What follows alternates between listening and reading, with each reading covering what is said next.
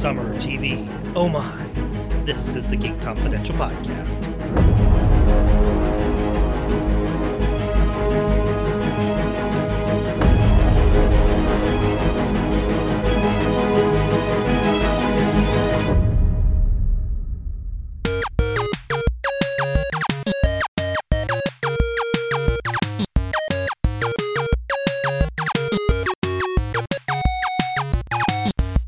Welcome to the Summer TV Wrap-Up edition of the Geek Confidential Podcast. Joining me today, I have the entire GC gang with me. It's been a while since we podcasted, mostly because of my fault. I was traveling, we had technical issues, there were holidays, I was sick. Excuses. I'm sorry. So, joining me today, Melody Akles. Welcome, Mel. Hey. Are you ready to discuss some summer TV, the things that really got you excited over this past summer? I am ready. Let's do it. Even though your opening kind of reminded me of Lions, Tigers, and Bears on by, but that's not the point. I'm excited. Okay. Fair enough. Dan Pierce. Welcome, Dan. Hey, guys. And Mo Walker. Welcome. Hi, everybody. Well, since this is sort of a summer TV wrap-up podcast, and because there haven't been very many episodes of the podcast this summer, I thought we might do something a little bit differently. We're going to do a summer TV wrap-up that encompasses pretty much all television. The only thing was that it had to be scripted, so we couldn't really do reality television, though I will. So in this case, we're going to be discussing all kinds of things that may or may not be geek, sci-fi, fantasy related. There will be some of that for sure, but there's a lot of good television. I just found that there's not necessarily much sci-fi and fantasy, at least on the major networks that I'm accustomed to watching. So I'm going to go around the circle real quick and just ask each of you which show got you most excited this past summer, and then we'll dive into them. Mel, what one was it for you? Pose. Hands down. That show had me running to my TV on Sundays. I even recorded it because I knew I was going to watch it again. It is fantastic. Dan? Definitely Casual on Hulu. The final season debuted with all 8 episodes coming out at the same time, which is a little different from the normal Hulu trend, but it was gripping. It really encapsulated so much of what I loved about the characters, and it was a fulfilling goodbye to this great show. Okay. Mo? For me, it was HBO's Succession, which is about a media family called the Roys, and how they're very cutthroat, and everyone's fighting to take over this media conglomerate because their father, Brian Cox, is on the verge of retiring, dying, getting dementia. Who knows? But this show built up a lot of steam over its 10-episode run over the summer, and it took me a couple episodes to get in, but once I dove in, I just couldn't wait to watch it on Sunday nights. Mel, you mentioned Pose. It is one of my 2 favorite shows of this past summer. So since you touched on it, I'm going to go with my other one. Yellowstone on the Paramount Network is literally the Lannisters in Montana in 2018. And it is everything. I can't wait to dive into it more. Let's talk a little bit about Pose. Mel, what did you love about Pose? Oh, what did I not love about this show? So for anybody who doesn't know, Pose comes on FX. It is set in the 1980s New York City ballroom scene.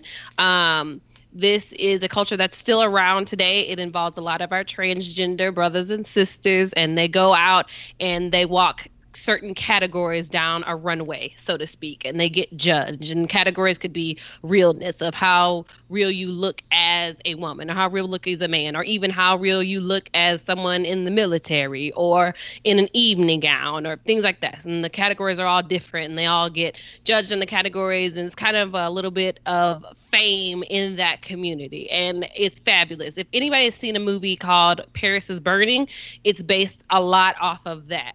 But in the series, we go way deeper into the culture. We follow our main characters, Blanca, Electra Abundance, Lil Poppy, Damon is the kid who we see in the very beginning. He gets thrown out of his house for being gay. He ends up on the streets in New York City. He ends up being seen by Blanca, Electra Abundance. They bring him into the New York City ballroom fold. And it's just a lot about the culture at the time, how prevalent AIDS was. Like, I knew that it was prevalent, but I didn't realize how hard and how much everyone kind of had it and how much of an epidemic it was. I guess that's kind of just me being young and thinking, oh yeah, it happened, but not realizing how deep everything went into it and how like the nurses in the hospital basically didn't want anything to do with them. Like, it was just a lot of things kind of blew my mind there. This is a series from Ryan Murphy. It definitely has its Ryan Murphy moments, but it is fabulous. I mean, the soundtrack is amazing. It brings you kind of right back to that era. I think the costumes are definitely on point. They open the season with a museum heist. Yes. Which is called mopping, but keep going. To get a costumes and win the trophy. They do a museum heist to get the costumes. Mm-hmm. The costumery in this series is amazing, but keep going. Is absolutely fantastic. And you know, they each have their own houses, and houses are basically like your family, because a lot of times the people who are part of the ballroom scene are kind of outcasts of their family. They were thrown out because of their sexual orientation, because of their lifestyle, which is really sad, but they kind of have to create their own family. So you see all the different houses and how they interact and, you know, everything that they have to go through, even with their real families. That was kind of a lot of Blanca's story, was creating her own family while dealing with her biological family at the same time. Y'all, the show is just absolutely fantastic. And there are those over the top, out of this world moments that you're like, this could only happen on TV, and I eat up every last bit of it. I loved that show. And it's already gotten renewed for season 2, so I cannot wait to see where we pick back up. Everything that you said is bullseye on target. The only thing that I would like add to that in terms of like actors that I don't think you mentioned, Billy Porter. Oh my gosh. Is amazing. Oh, if he does not get an Emmy or at least a nomination, I am going to riot. Do you hear me? There is a scene where someone passes away and Billy Porter learns some pertinent information. And when I tell y'all, he had me doing the deep breaths to try not to cry. It was intense. Billy Porter, absolutely fantastic. But I also think the actress that portrays Blanca, MJ Rodriguez, I think she's fantastic as well. The entire cast is stunning. And like you, going into this series, I knew nothing about this. That may not surprise longtime listeners to either of the podcasts, but I was not familiar. I knew about this culture. I had no idea going in. All I knew is FX had this really cool trailer that was really stylized, and I'm like, it's from Ryan Murphy, which means I'm guaranteed a great first season. And I'm like, I'm going to give it a chance. And I did, and I do not regret it. Pose is, like, when I think about the best shows of the TV season, Pose, regardless of it being a summer series, is literally top 3. It is it has amazing cinematography. The soundtrack is epic. The acting is phenomenal. The nuance, the characterization, the rivalries are amazing. The tender moments are amazing. The Christmas episode, oh my God, it just walloped you. And for someone who wasn't familiar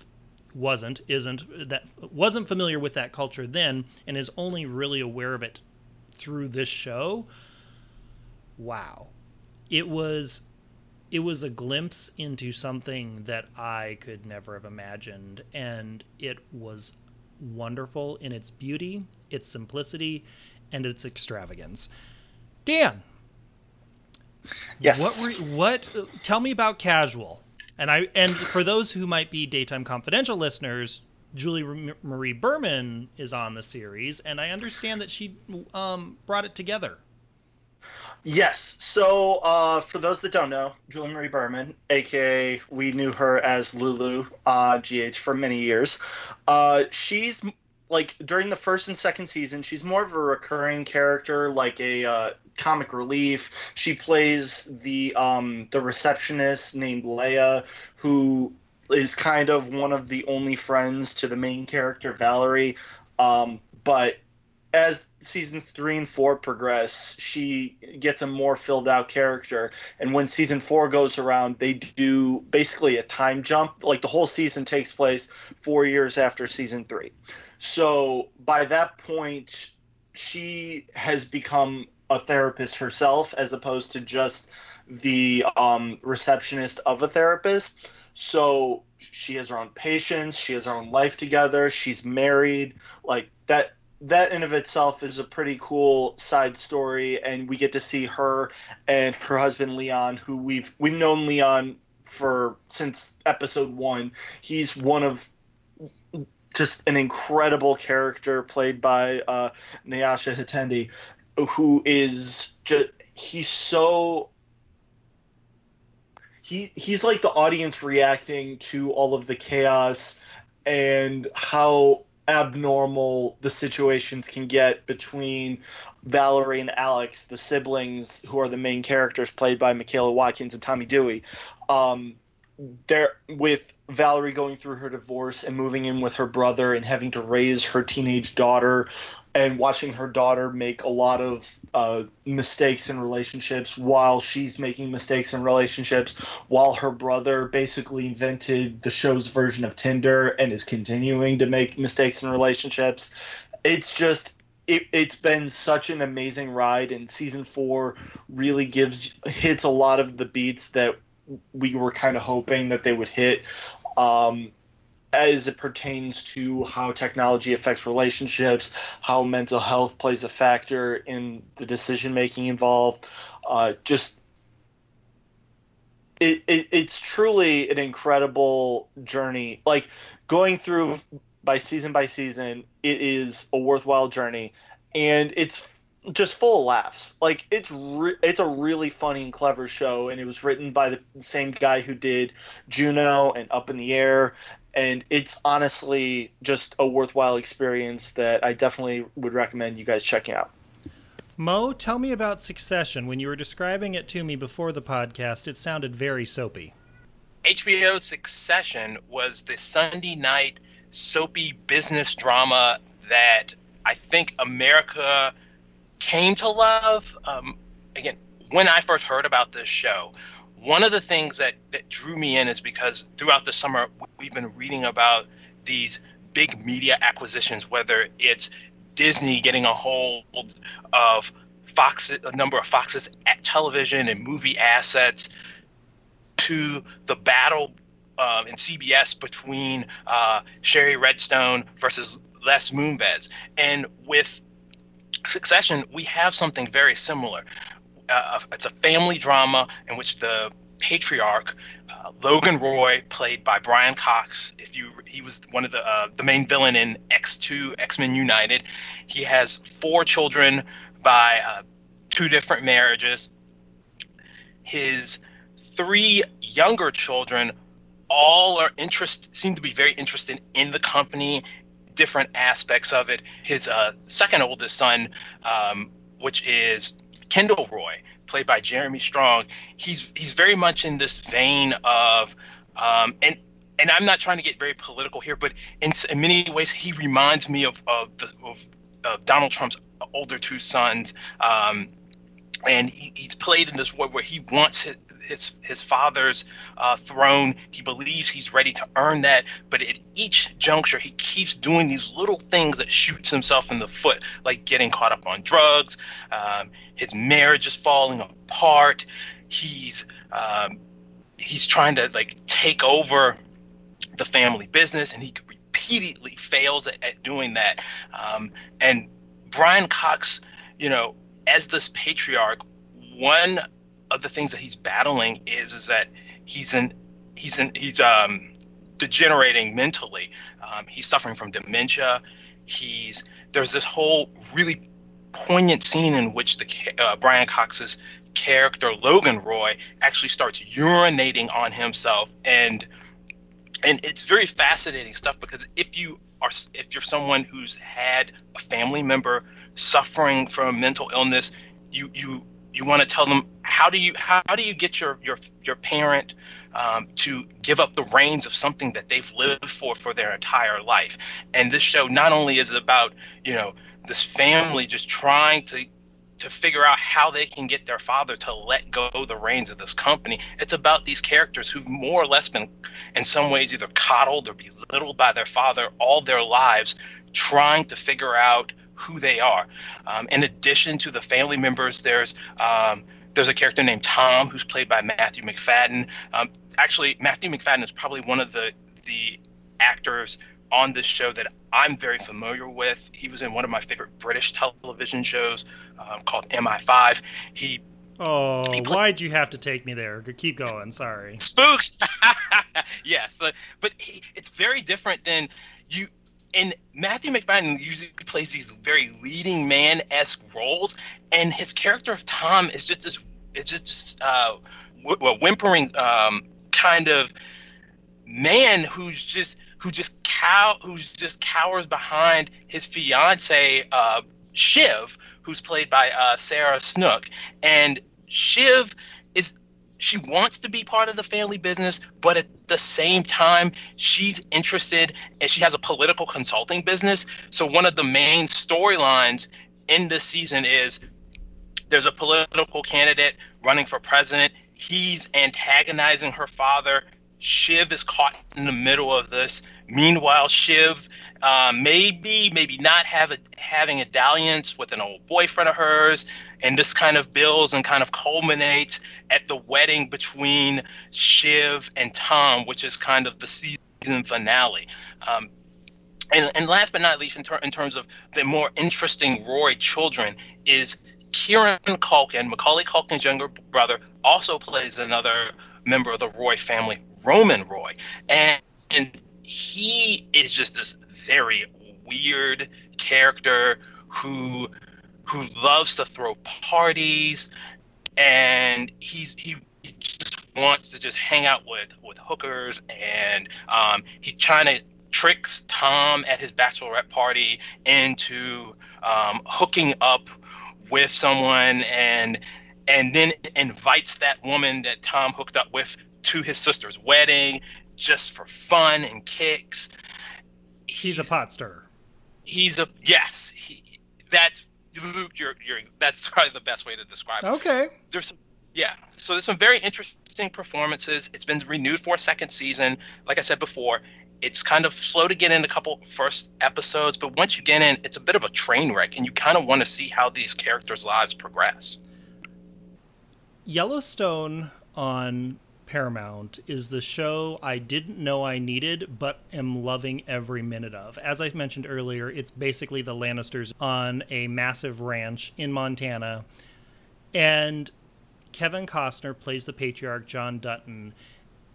He, much like Tywin Lannister, manipulates all kinds of things, whether it's family, whether it is local government, whether it is state government.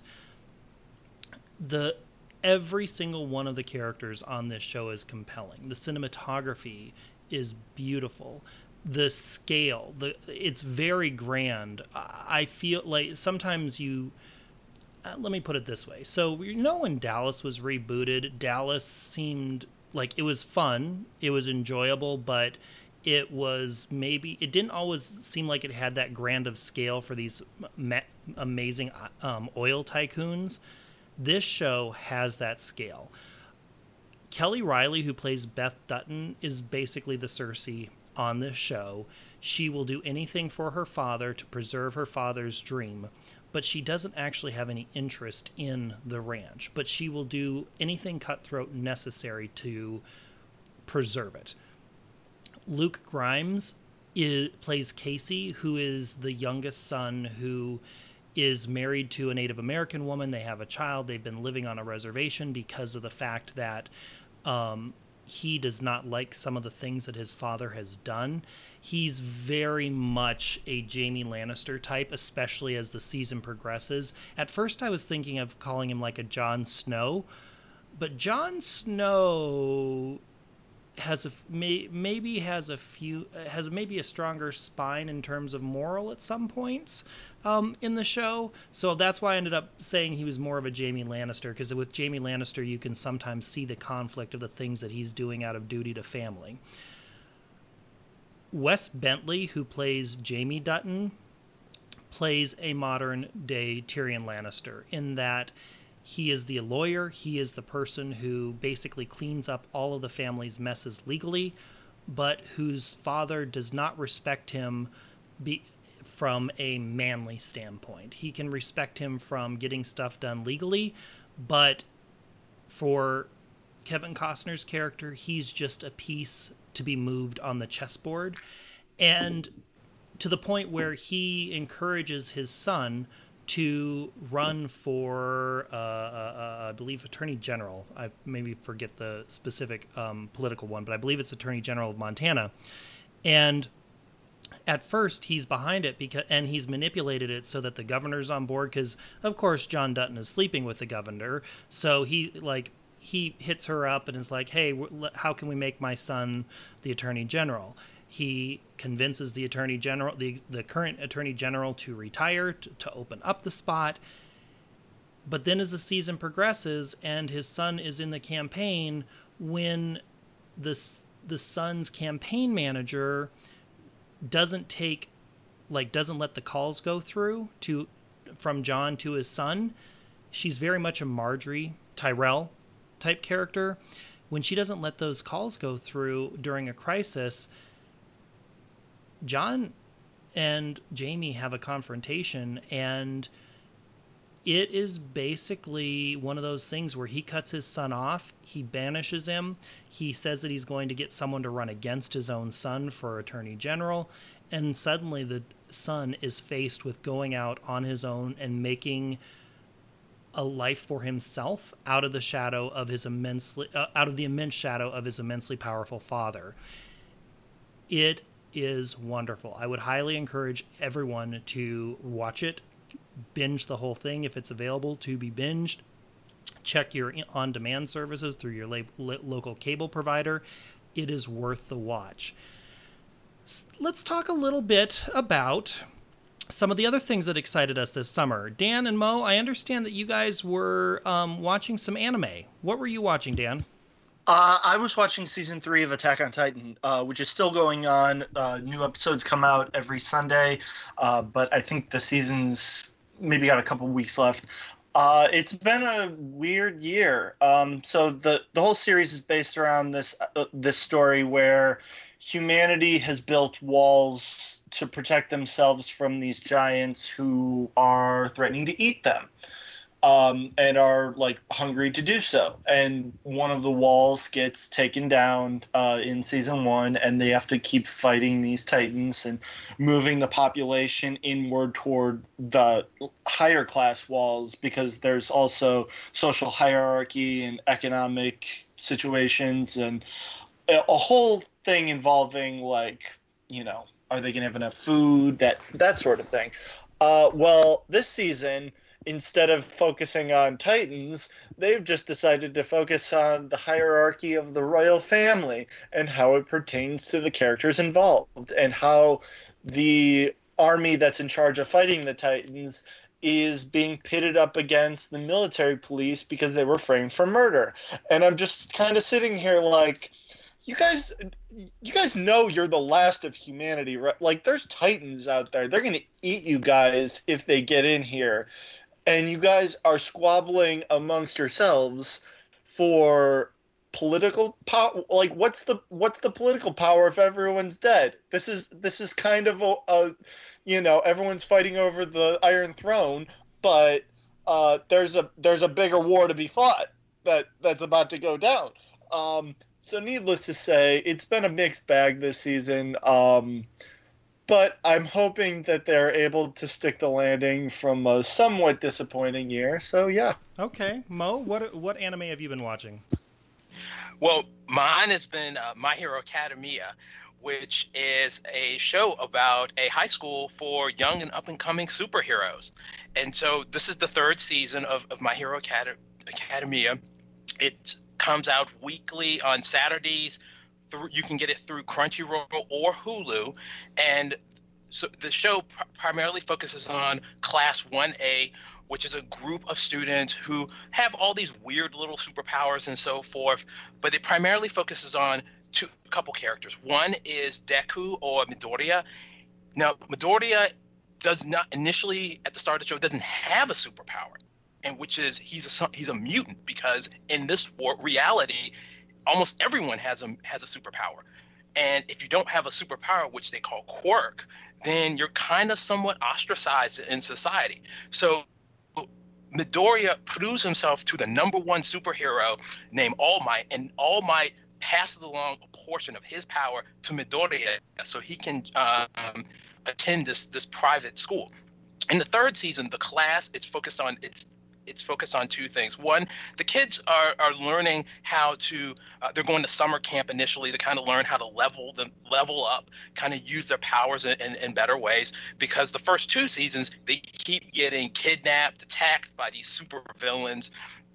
And during the course of the third season, yet again, they're attacked by supervillains, and one of the other characters in the other leads in the show, his name is Bakuto, and he has this sort of explosive hand power, and he's a bit of a bad boy, and he can kind of go either way. He could potentially be the greatest supervillain in the world, or he could be a really great superhero. He gets kidnapped.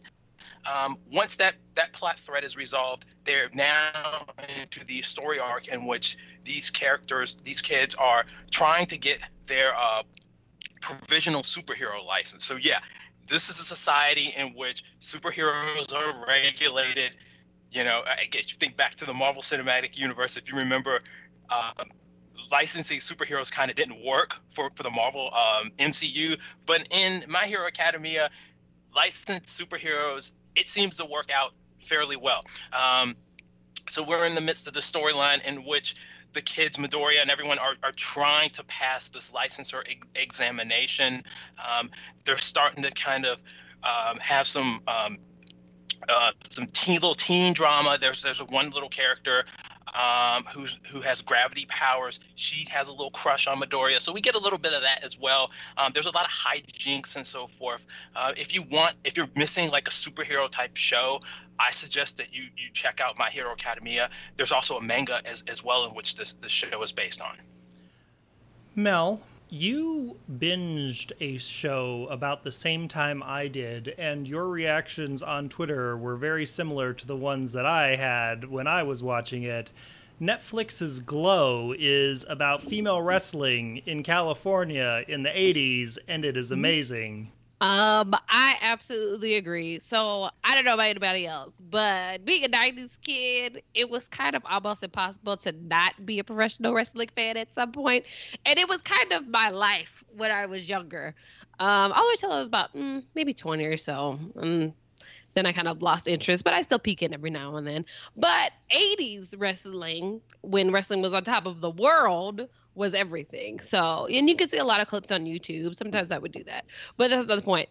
Glow on Netflix was kind of the reason I wanted to watch it, and I overheard people talking about it, and I was like, okay, you know what? I'm just going to give it a shot. And I accidentally watched the first season in 2 days because it was fantastic. It was so much better than I thought it was going to be. The main character is a girl named Ruth. I cannot remember the actress's name at Alison the moment, Brie. Alison Brie, thank you, Uncle Luke. Alison Brie plays Ruth, and we see her that she's a struggling actress in Los Angeles, and she's trying to get these parts. And honestly, one of the first scenes we see is her getting rejected again, and she asks the casting director, "Why do you always call me if you're just going to reject me?" And the casting director tells her, "Well, I always bring you in because the directors always think that the type of girl they want is you, and I show them that you're exactly what they don't want." And I was like, oh, that's rough. Well, she kind of stumbles into this whole professional wrestling thing, trying to be a working actress. And she kind of meets a group of girls who are along the same lines. They kind of all have their own struggles, and they all want to work. They need jobs, and they end up being professional wrestlers. And it's them trying to figure out, who their character is going to be, what kind of move they're going to do, and how the storyline is going to progress. The producer of the wrestling show is this guy named Stan, who makes these really off the wall, not even quirky, super offensive old school movies, and he thinks he knows every damn thing and he doesn't. And the girls kind of teach him along the way of how the way things should be done, and maybe we should do things differently. And there's a lot of, kind of soapy drama in there because Ruth ends up sleeping with one of the wrestling ladies that she knew prior. She ends up sleeping with her husband, and that was kind of the driving drama of the first season. There's a lot involved with that. One of the main wrestlers is a former soap actress who got kicked off of her show. So and it was her husband who Ruth slept with. Yes. So I thought that was like super interesting. I felt like it was a good show, has a great cast, tons of potential. It's 2 seasons on Netflix. The episodes are 30 minutes right around a piece, and it's a quick binge. I think I watched the whole series in 4 days, if you want the truth. It is amazing. The casting is perfect. The hijinks are perfect. And I was so disappointed that Alison Brie did not get an Emmy nomination because she so deserved it. I'm not a wrestling fan. I know a lot of people are. I'm just not one of those people. But for me, watching this, which I learned afterwards is based on a true story from the 80s. There's a real Glow Gorgeous Ladies of Wrestling. There was a real Glow wrestling show back in the day. And the dynamic between the women is wonderful. As you pointed out, Sam is a very interesting director, producer, shall we say. If you haven't watched it, you need to. It was one of those things of the first season. I'm like, I don't really care about wrestling. I'm not going to watch it. So I ignored the first season when it came out. And then I had some time to kill, and I'm like, okay, I've heard really good things about this. I'm going to watch it. And I regretted not having watched it sooner. It was that good. Mo, there's been a number of sci-fi fantasy shows that either wrapped up or just premiering for the summer. And let's talk about some of those real quick. So we had the originals on the CW, which wrapped its final season, which Tears. Cloak and Dagger premiered on Freeform. I think I still have 6 episodes on my DVR left to watch. I haven't, it moved a little bit slower than I expected, so I haven't watched the whole thing, but I fully intend to. Killjoys has returned on Sci-Fi. Wynonna Earp has returned on Sci-Fi. Of those shows, which ones were you or have you been most excited about this summer? Well, I really have been following 3 of the 4. The originals, Cloak and Dagger, and Killjoys. And unfortunately, I'm a bit behind on Wynonna Earp. And of those 3, I would say the one that I found the most compelling week to week really was Cloak and Dagger. Just in terms of how different it was. In terms of what we've been getting from a Marvel television show, with the exception of Runaways, there's a bit of overlap there. For me, for those of you who are not familiar with Cloak and Dagger, they are a duo. One Cloak, his name's Tyrone Johnson, Dagger, whose name is Tandy Bowen. Both of these 2 teen characters get superpowers, which they slowly develop over the course of the first 10 episode season. Tandy can create these sort of these daggers made of light, and she can also, as the show goes on, she can manipulate people's hopes. And then Tyrone, he basically can teleport, and he can also instill fear or sense people's fear. Kind of tweaks on what we've traditionally got in the comics. Cloak and Dagger were pretty in the comics were pretty known as Spider-Man supporting cast members. They actually been considered X-Men at different times. But the story is for the television show, they focus on these characters being in New Orleans. They're Tandy for instance, she came from an upper middle class affluent family, and after this explosion at a company plant called Roxxon, her family lost everything and her father died. Her father was an executive with this company. He took the blame for this. Her story arc for most of the first season is about proving that her father was wronged and that Roxxon was guilty of a cover-up.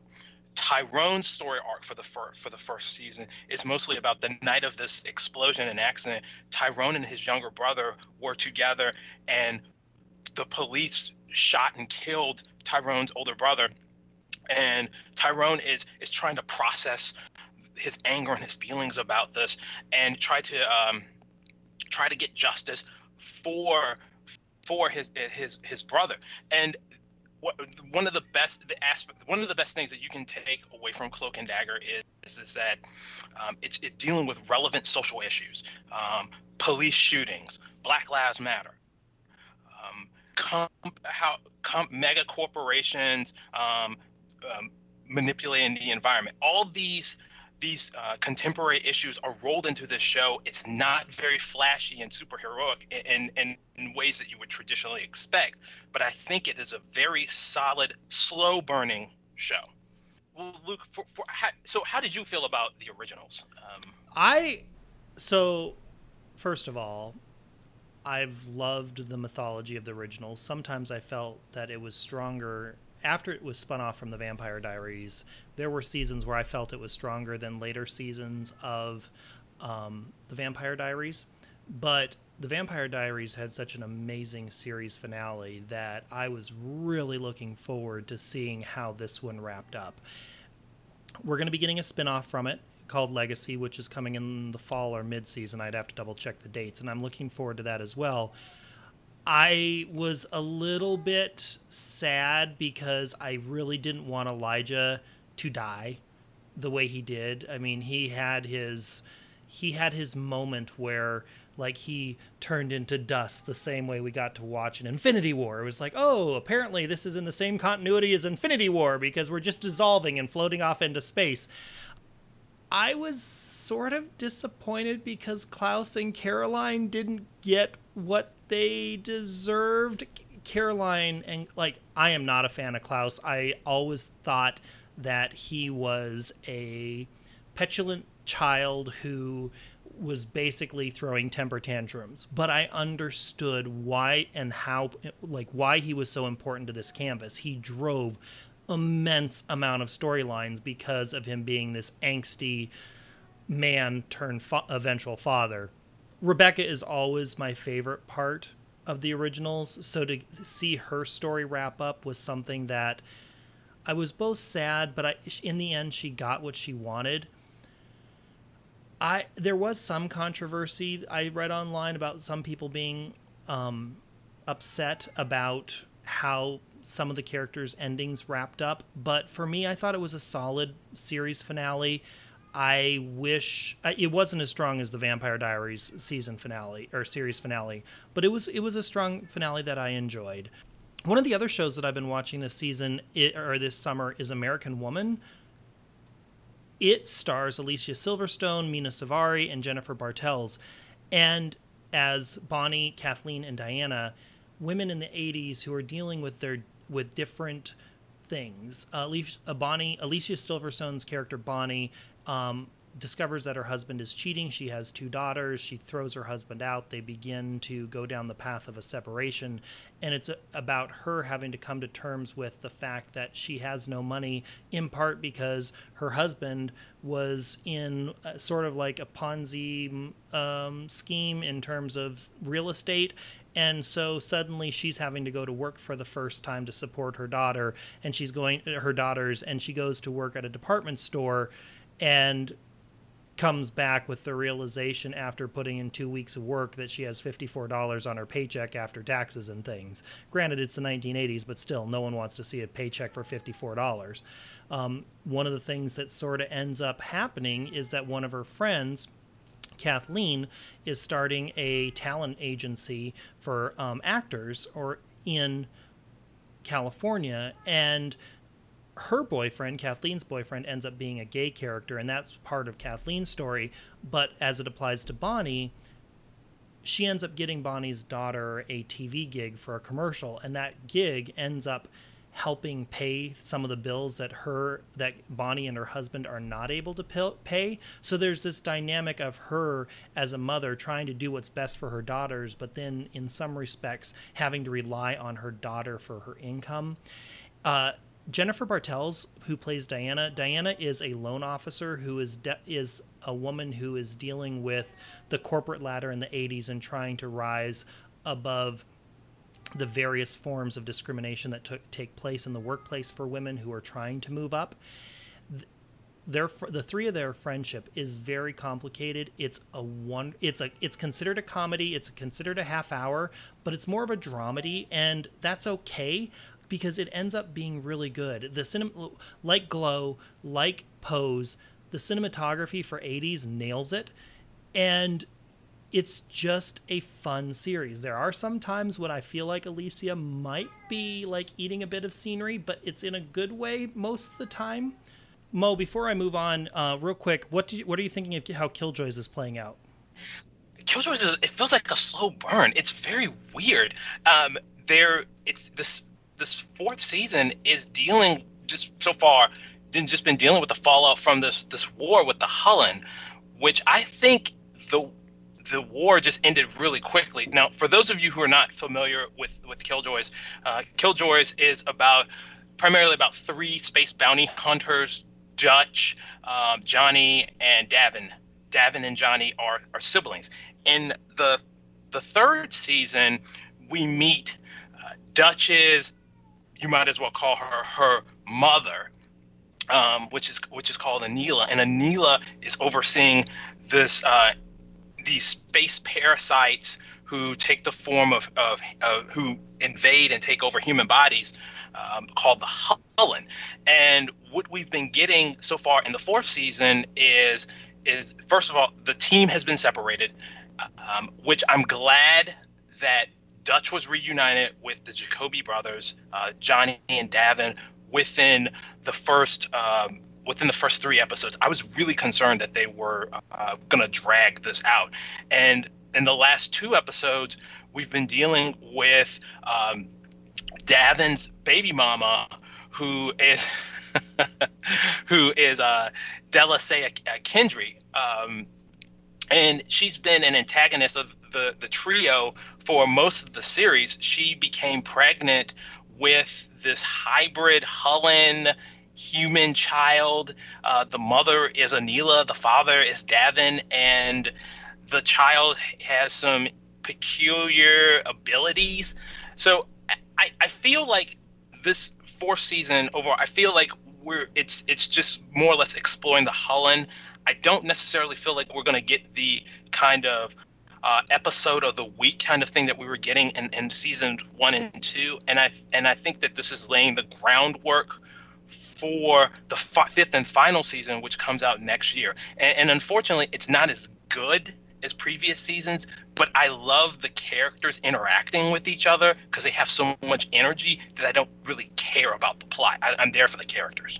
Mel, we're about to wrap up the podcast. Mm-hmm. It was a good summer for TV. What's that one last show that you want to talk about before we wrap up? Well, we talked about it a little bit earlier, but The Handmaid's Tale Season 2.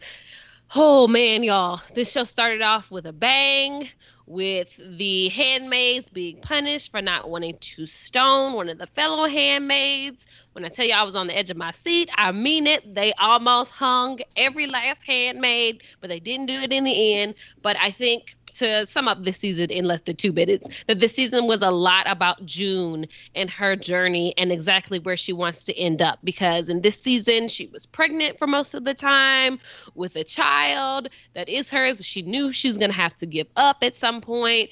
And the way that whole situation resolved, like, I understand why she ended up doing what she's doing, but it's a struggle. And we see a lot of everyone's lives before Gilead took over. I thought that was interesting, that everybody was already kind of twisted in their own ways. We see a lot of Moira's character and Luke in Canada and how they're trying to get June back and they can't quite make it, but in the end, one of our handmaids gets away. That girl from Gilmore Girls, Alexis Bledel, her character gets away and she takes June's baby with her. And I understand why she couldn't leave, because she couldn't leave her first baby, Hannah, which she ends up being reunited with during this season. So there was a lot going on, lots of different feelings. I'm kind of interested to see where they'll go in season 3, because, they basically helped her escape and she was like, no, I'm not leaving. So that was a whole twisted thing, but there was a lot involved. I want to see what happened with Aunt Lydia, because don't look like she gonna make it, but it's a great show. I love it. Bring on season 3. Dan, what's that final show for you this summer? Definitely. I know it was a little bit of a delay, but I managed to catch Ozark. And I'm really excited for the upcoming season 2 that's coming this week.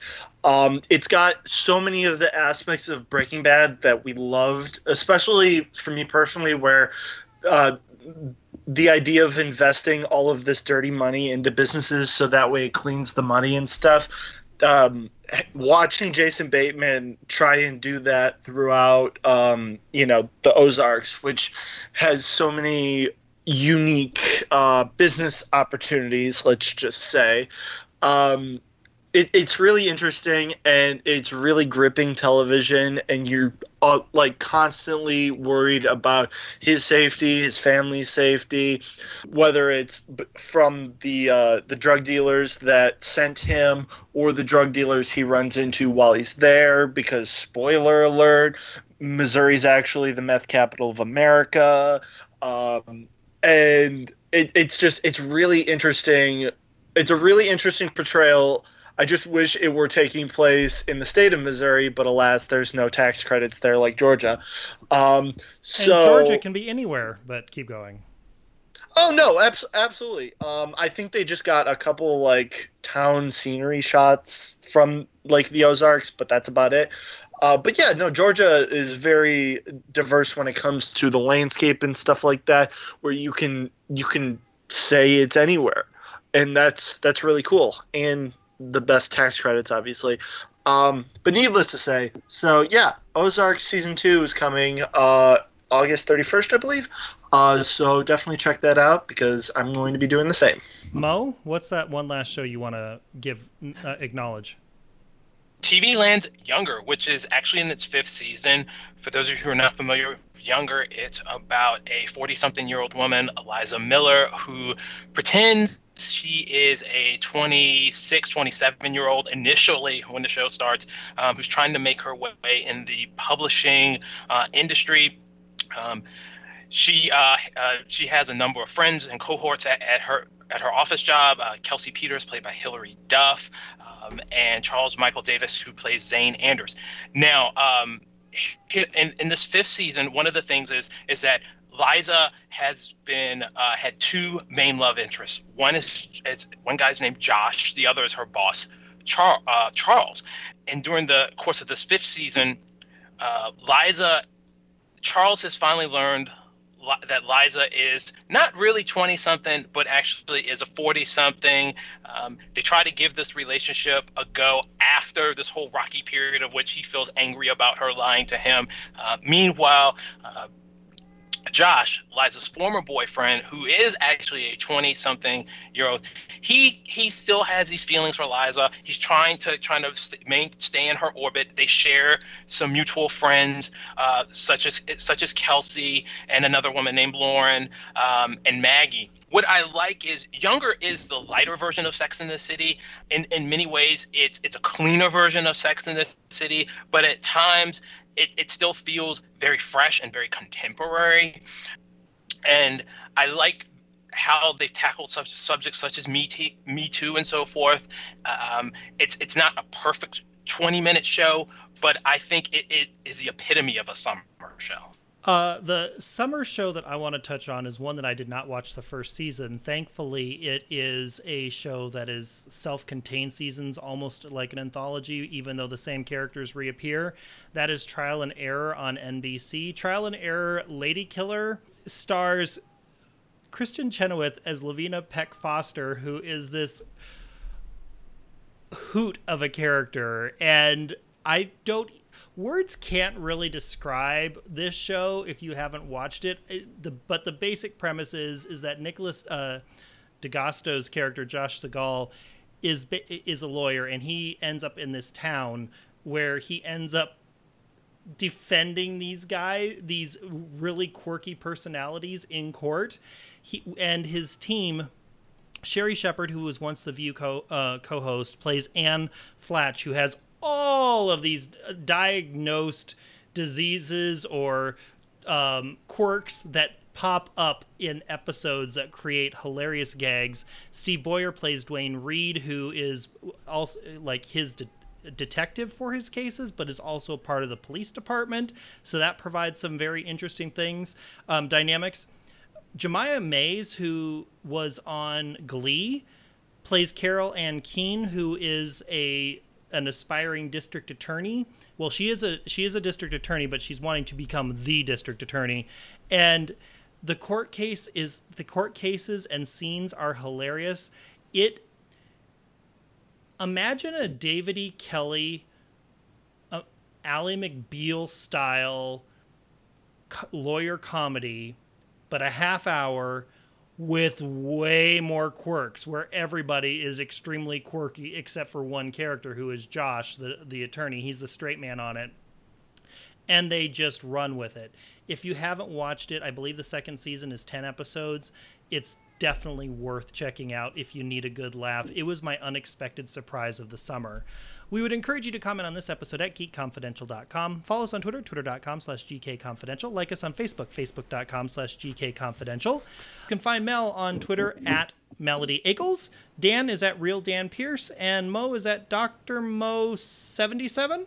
Yes. Okay, I'm at Luke_Kerr. We thank you for listening. Until next time, so long. Bye, guys. Bye, everybody. Bye, y'all.